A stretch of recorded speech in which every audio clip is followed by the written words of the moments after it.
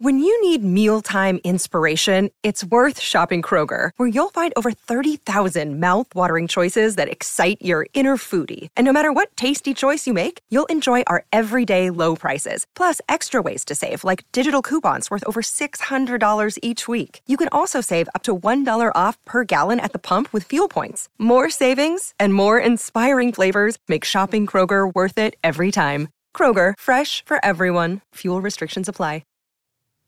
Chapter 13. The exposed situation of the churchyard had obliged me to be cautious in choosing the position that I was to occupy.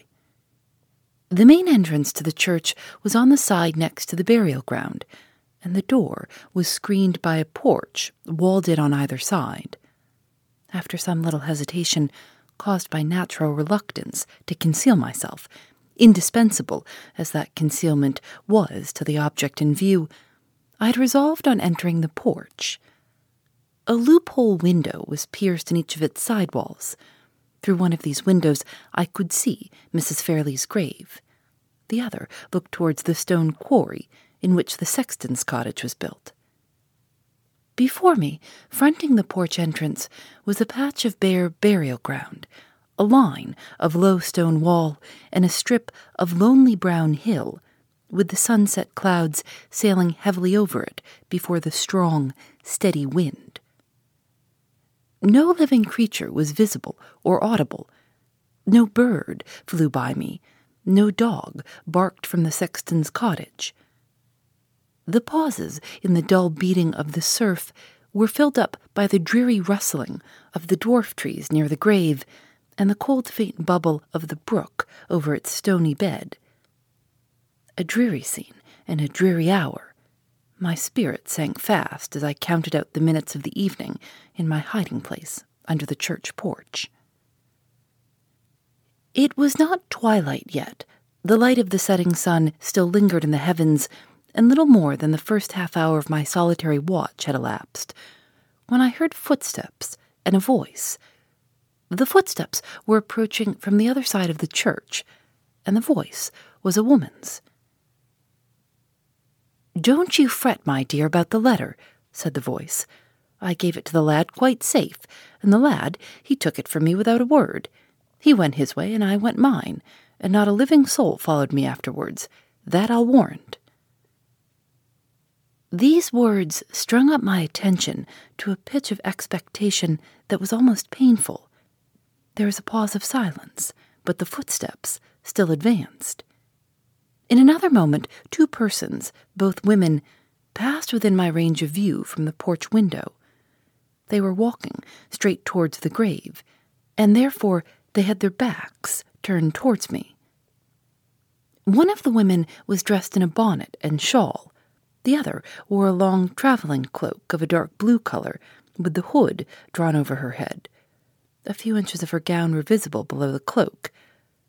My heart beat fast as I noted the color. It was white.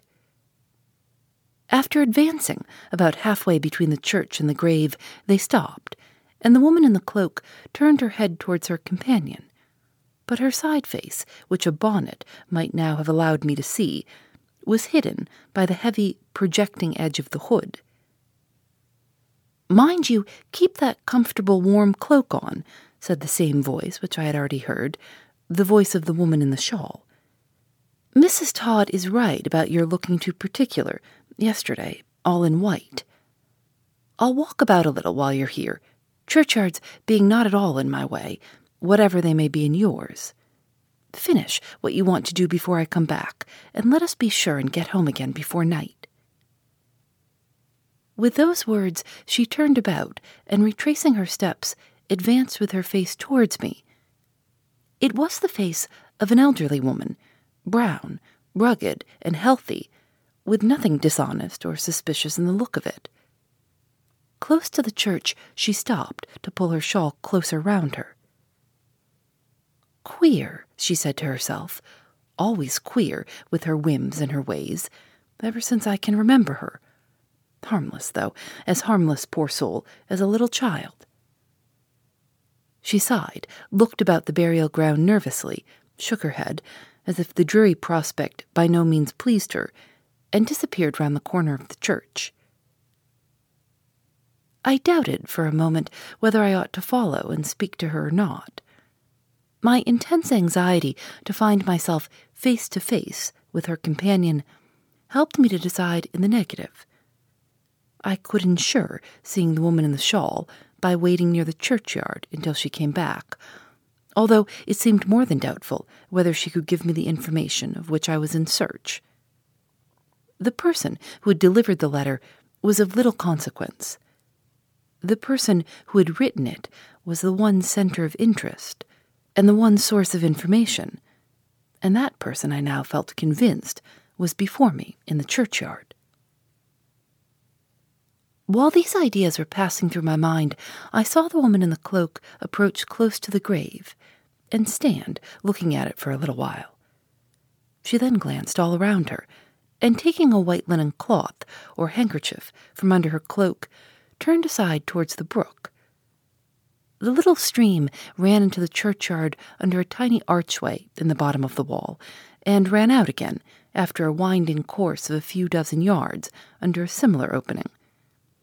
She dipped the cloth in the water and returned to the grave. I saw her kiss the white cross, kneel down before the inscription, and apply her wet cloth to the cleansing of it. After considering how I could show myself with the least possible chance of frightening her, I resolved to cross the wall before me, to skirt round it outside, and to enter the churchyard again by the stile near the grave, in order that she might see me as I approached. She was so absorbed over her employment that she did not hear me coming until I had stepped over the stile. Then she looked up, started to her feet with a faint cry, and stood facing me in speechless and motionless terror. "Don't be frightened," I said. "Surely you remember me." I stopped while I spoke, then advanced a few steps gently, then stopped again, and so approached by little and little till I was close to her.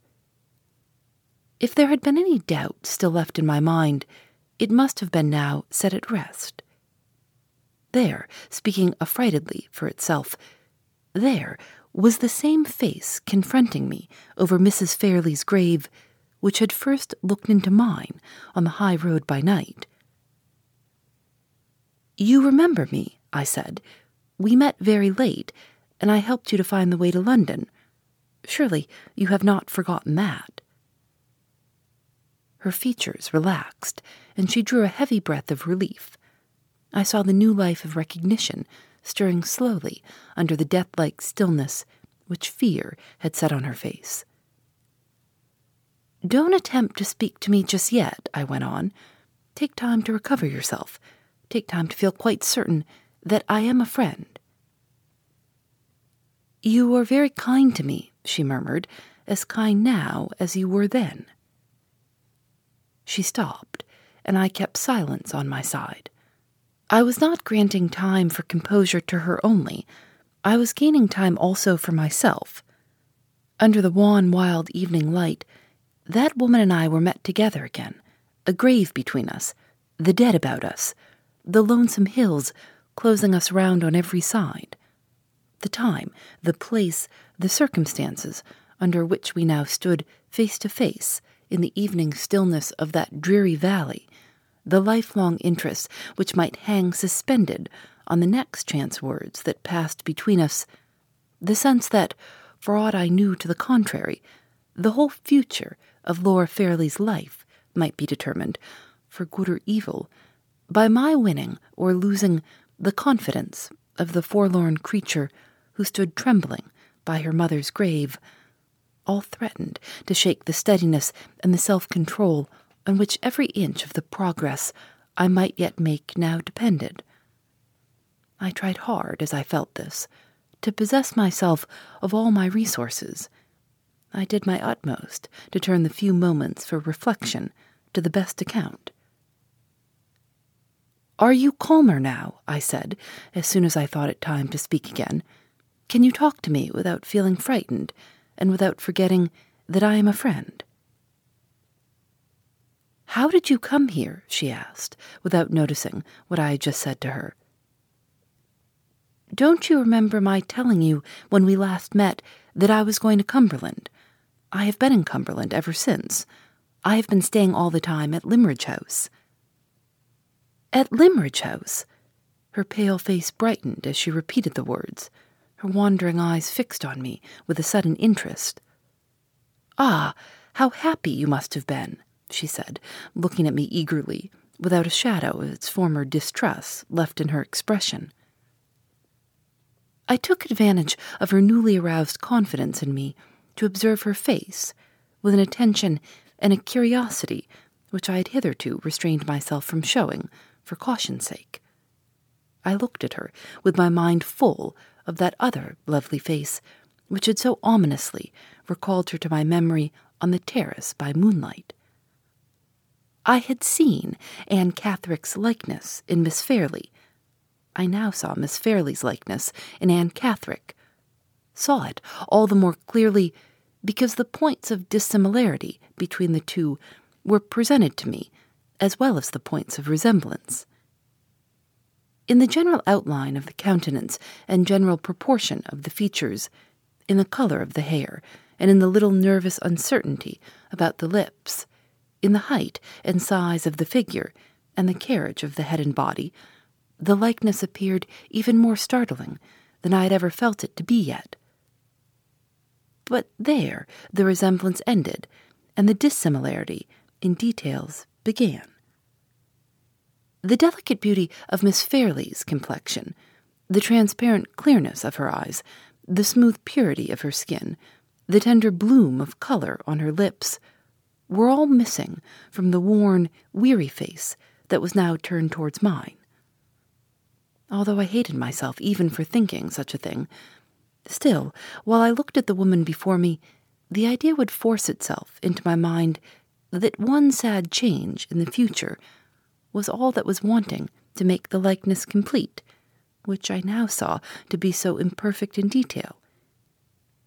If ever sorrow and suffering set their profaning marks on the youth and beauty of Miss Fairley's face, then, and then only, Anne Catherick and she would be the twin sisters of chance resemblance, the living reflections of one another. I shuddered at the thought. There was something horrible in the blind, unreasoning distrust of the future which the mere passage of it through my mind seemed to imply. It was a welcome interruption to be roused by feeling Anne Catherick's hand laid on my shoulder. The touch was as stealthy and as sudden as that other touch which had petrified me from head to foot on the night when we first met. "You are looking at me, and you are thinking of something," she said, with her strange, breathless rapidity of utterance. "What is it?" "Nothing extraordinary," I answered. "I was only wondering how you came here." "I came with a friend who was very good to me. I have only been here 2 days." "And you found your way to this place yesterday." "How do you know that?" "I only guessed it." She turned from me and knelt down before the inscription once more. "Where should I go if not here?" she said. "The friend who is better than a mother to me is the only friend I have to visit at Limmeridge. Oh, it makes my heart ache to see a stain on her tomb. It ought to be kept white as snow for her sake. I was tempted to begin cleaning it yesterday, and I can't help coming back to go on with it today. Is there anything wrong in that? I hope not. Surely nothing can be wrong that I do for Mrs. Fairley's sake." The old grateful sense of her benefactress' kindness was evidently the ruling idea still in the poor creature's mind, the narrow mind which had but too plainly opened to no other lasting impression since that first impression of her younger and happier days. I saw that my best chance of winning her confidence lay in encouraging her to proceed with the artless employment which she had come into the burial ground to pursue. She resumed it at once, on my telling her she might do so, touching the hard marble as tenderly as if it had been a sentient thing, and whispering the words of the inscription to herself over and over again, as if the lost days of her girlhood had returned, and she was patiently learning her lesson once more at Mrs. Fairley's knees. "Should you wonder very much," I said, preparing the way as cautiously as I could for the questions that were to come, "if I owned that it is a satisfaction to me, as well as a surprise, to see you here? I felt very uneasy about you after you left me in the cab." She looked up quickly and suspiciously. "Uneasy," she repeated. "Why?" "A strange thing happened after we parted that night. 2 men overtook me in a chaise. They did not see where I was standing, but they stopped near me and spoke to a policeman on the other side of the way." She instantly suspended her employment. The hand, holding the damp cloth with which she had been cleaning the inscription, dropped to her side. The other hand grasped the marble cross at the head of the grave. Her face turned towards me slowly, with the blank look of terror set rigidly on it once more. I went on at all hazards. It was too late now to draw back. "The 2 men spoke to the policeman," I said, "and asked him if he had seen you. He had not seen you, and then one of the men spoke again and said you had escaped from his asylum." She sprang to her feet as if my last words had set the pursuers on her track. "Stop and hear the end," I cried. "Stop and you shall know how I befriended you. A word from me would have told the men which way you had gone, and I never spoke that word. I helped your escape. I made it safe and certain. Think, try to think. Try to understand what I tell you."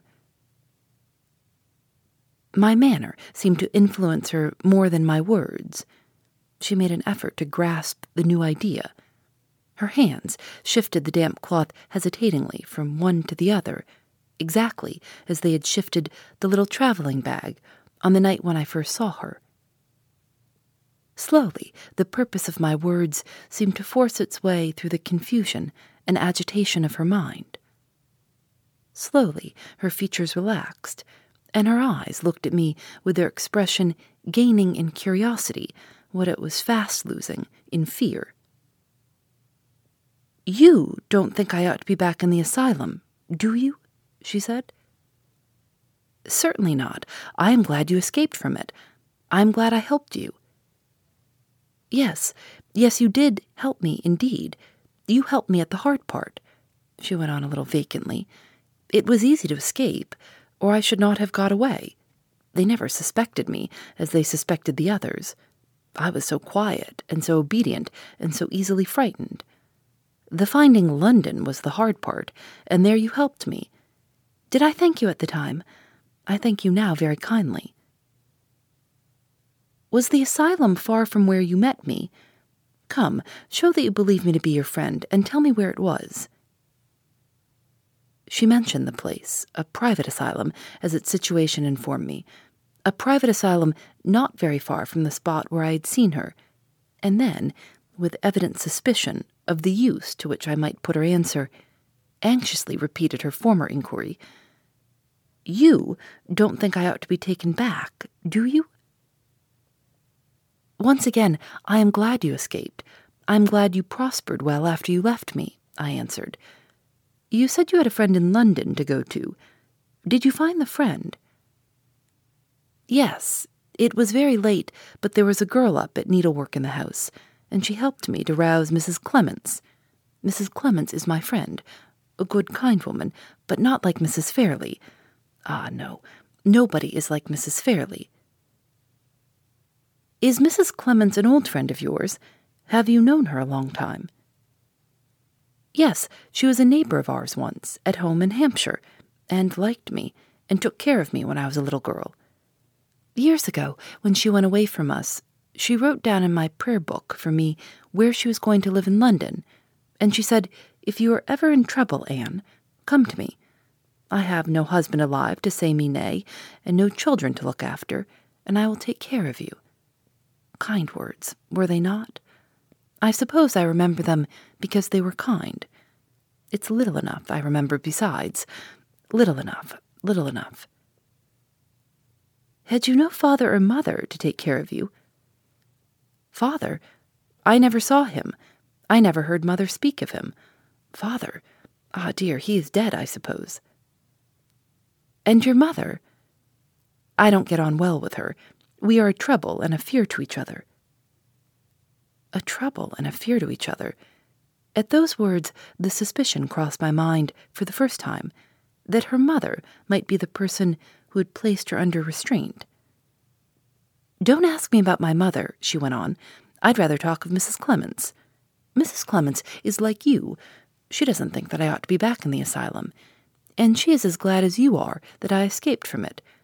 She cried over my misfortune and said it must be kept secret from everybody." Her misfortune. In what sense was she using that word? In a sense which might explain her motive in writing the anonymous letter. In a sense which might show it to be the too common and too customary motive that has led many a woman to interpose anonymous hindrances to the marriage of the man who has ruined her.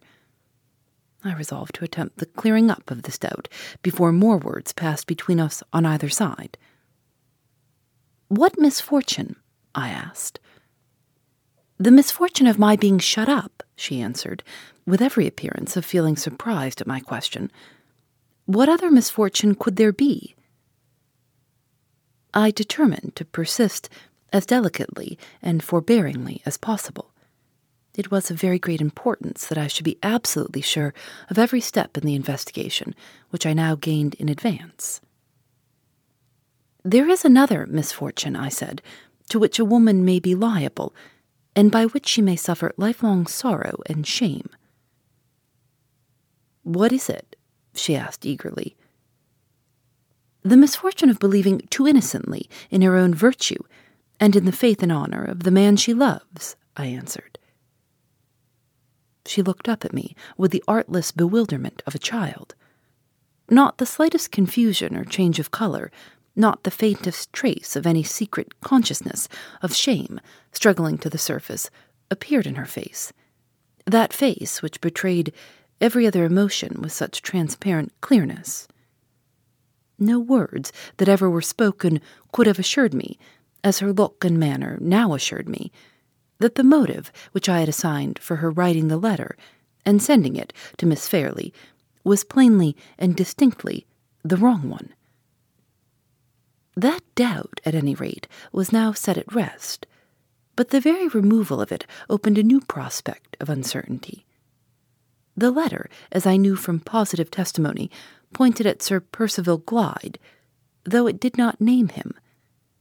She must have had some strong motive, originating in some deep sense of injury, for secretly denouncing him to Miss Fairley in such terms as she had employed, and that motive was unquestionably not to be traced to the loss of her innocence and her character. Whatever wrong he might have inflicted on her was not of that nature. Of what nature could it be? "I don't understand you," she said, after evidently trying hard, and trying in vain, to discover the meaning of the words I had last said to her. "Never mind," I answered. "Let us go on with what we were talking about. Tell me how long you stayed with Mrs. Clements in London, and how you came here." "How long?" she repeated. "I stayed with Mrs. Clements till we both came to this place 2 days ago." "You are living in the village, then," I said. "It is strange I should not have heard of you, though you have only been here 2 days." No, not in the village. 3 miles away at a farm. Do you know the farm? They call it Todd's Corner."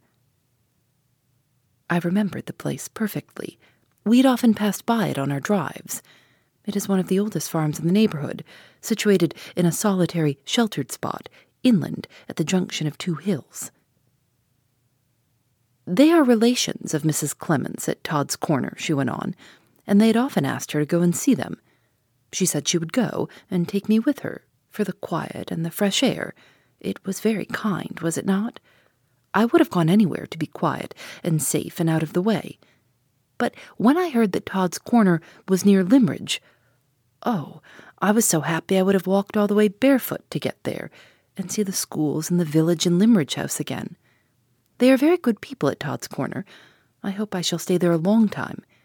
There's only one thing I don't like about them, and don't like about Mrs. Clements." "What is it?" "They will tease me about dressing all in white. They say it looks so particular. How do they know? Mrs. Fairley knew best. Mrs. Fairley would never have made me wear this ugly blue cloak. Ah, she was fond of white in her lifetime, and here is white stone about her grave, and I am making it whiter for her sake. She often wore white herself, and she always dressed her little daughter in white. Is Miss Fairley well and happy? Does she wear white now, as she used to when she was a girl?" Her voice sank when she put the questions about Miss Fairley, and she turned her head farther and farther away from me. I thought I detected in the alteration of her manner an uneasy consciousness of the risk she had run in sending the anonymous letter, and I instantly determined so to frame my answer as to surprise her into owning it. "Miss Fairley was not very well or very happy this morning," I said. She murmured a few words, but they were spoken so confusedly and in such a low tone that I could not even guess at what they meant. "Did you ask me why Miss Fairley was neither well nor happy this morning?" I continued. "No," she said quickly and eagerly. "Oh, no, I never asked that." "I will tell you without your asking," I went on. "Miss Fairley has received your letter." She had been down on her knees for some little time past, carefully removing the last weather stains left about the inscription while we were speaking together. The first sentence of the words I had just addressed to her made her pause in her occupation and turn slowly, without rising from her knees so as to face me. The second sentence literally petrified her. The cloth she had been holding dropped from her hands, her lips fell apart, all the little color that there was naturally in her face left it in an instant. "How do you know?" she said faintly. "Who showed it to you?" The blood rushed back into her face, rushed overwhelmingly, as the sense rushed upon her mind that her own words had betrayed her. She struck her hands together in despair. "I never wrote it," she gasped, affrightedly. "I know nothing about it." "Yes," I said, "you wrote it, and you know about it. It was wrong to send such a letter. It was wrong to frighten Miss Fairley. If you had anything to say that it was right and necessary for her to hear, you should have gone yourself to Limmeridge House. You should have spoken to the young lady with your own lips."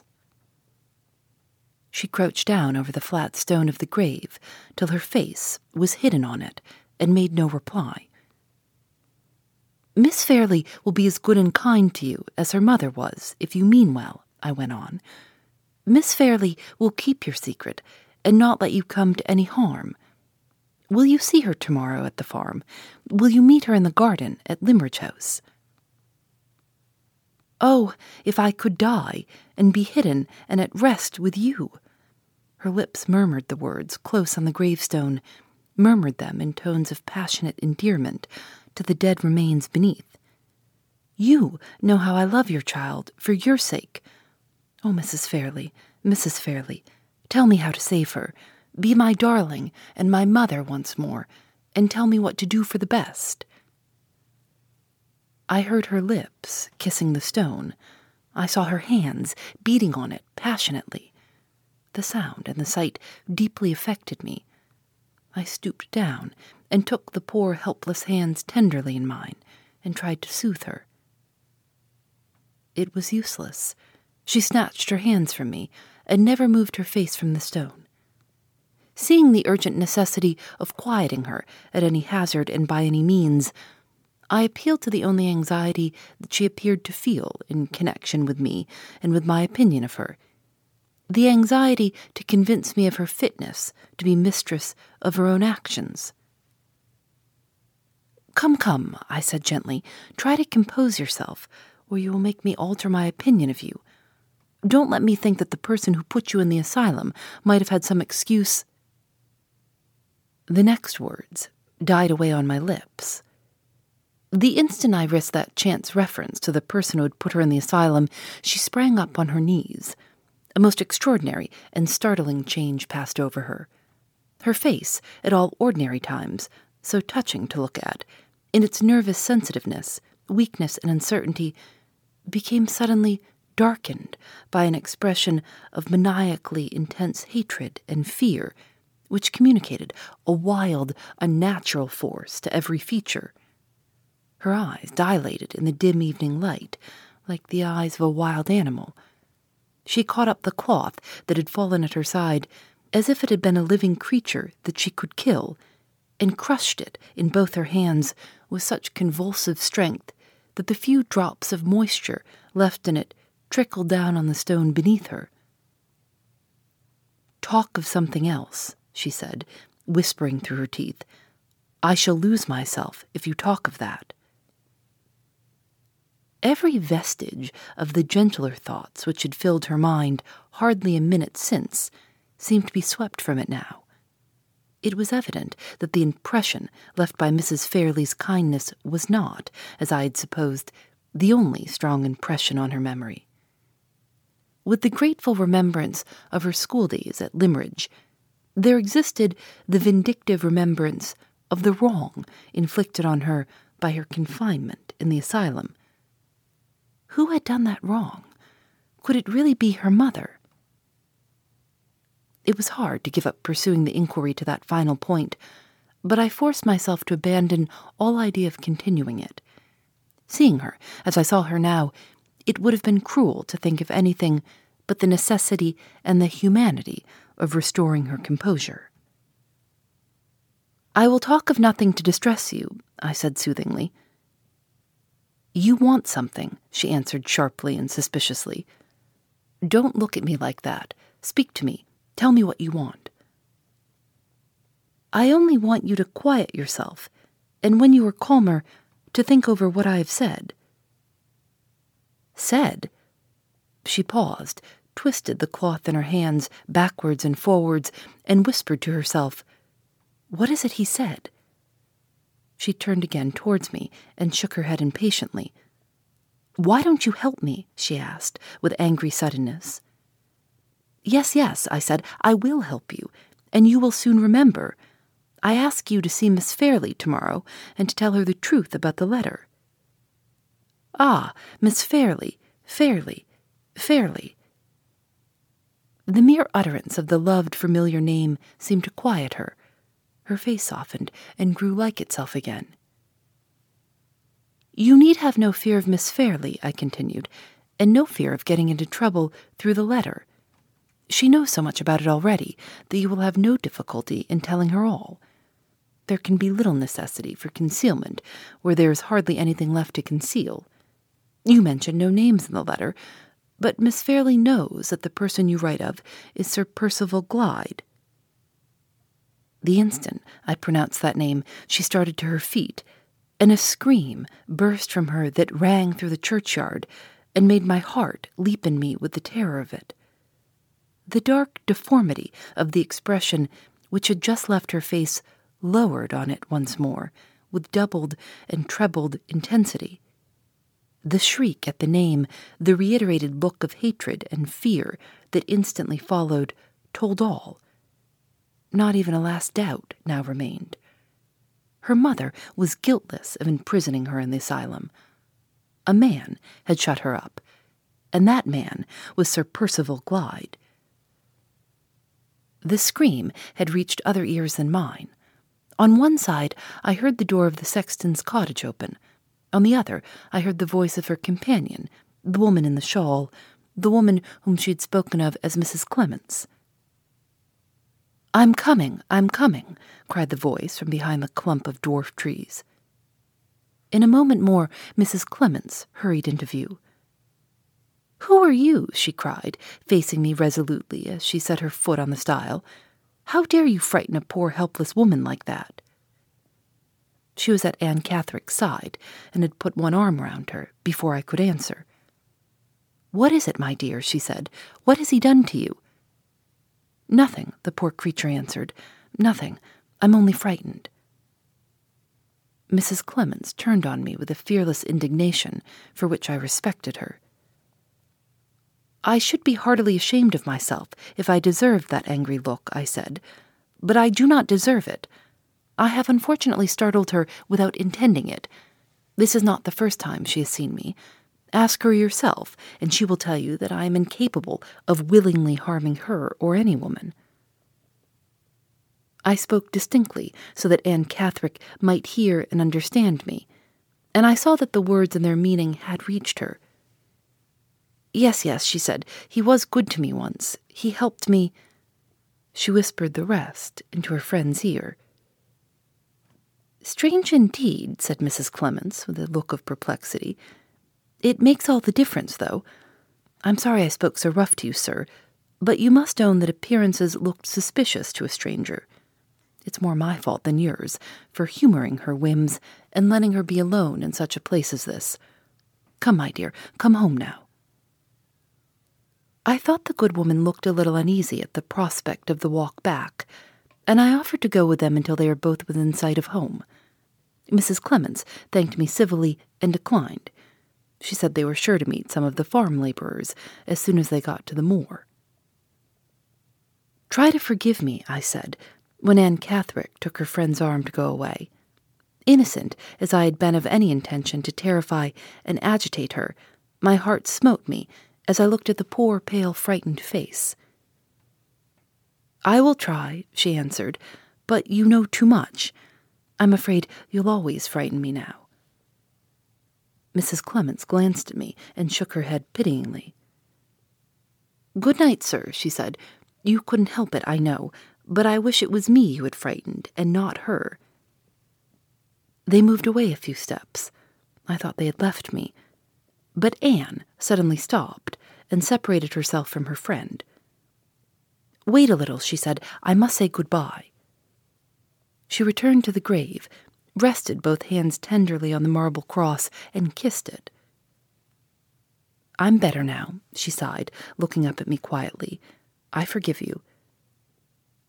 She joined her companion again, and they left the burial ground. I saw them stop near the church and speak to the sexton's wife, who had come from the cottage and had waited, watching us from a distance. Then they went on again up the path that led to the moor. I looked after Anne Catherick as she disappeared, till all trace of her had faded in the twilight, looked as anxiously and sorrowfully as if that was the last I was to see in this weary world of the woman in white. Phoebe Reads a Mystery is recorded in the studios of North Carolina Public Radio, WUNC.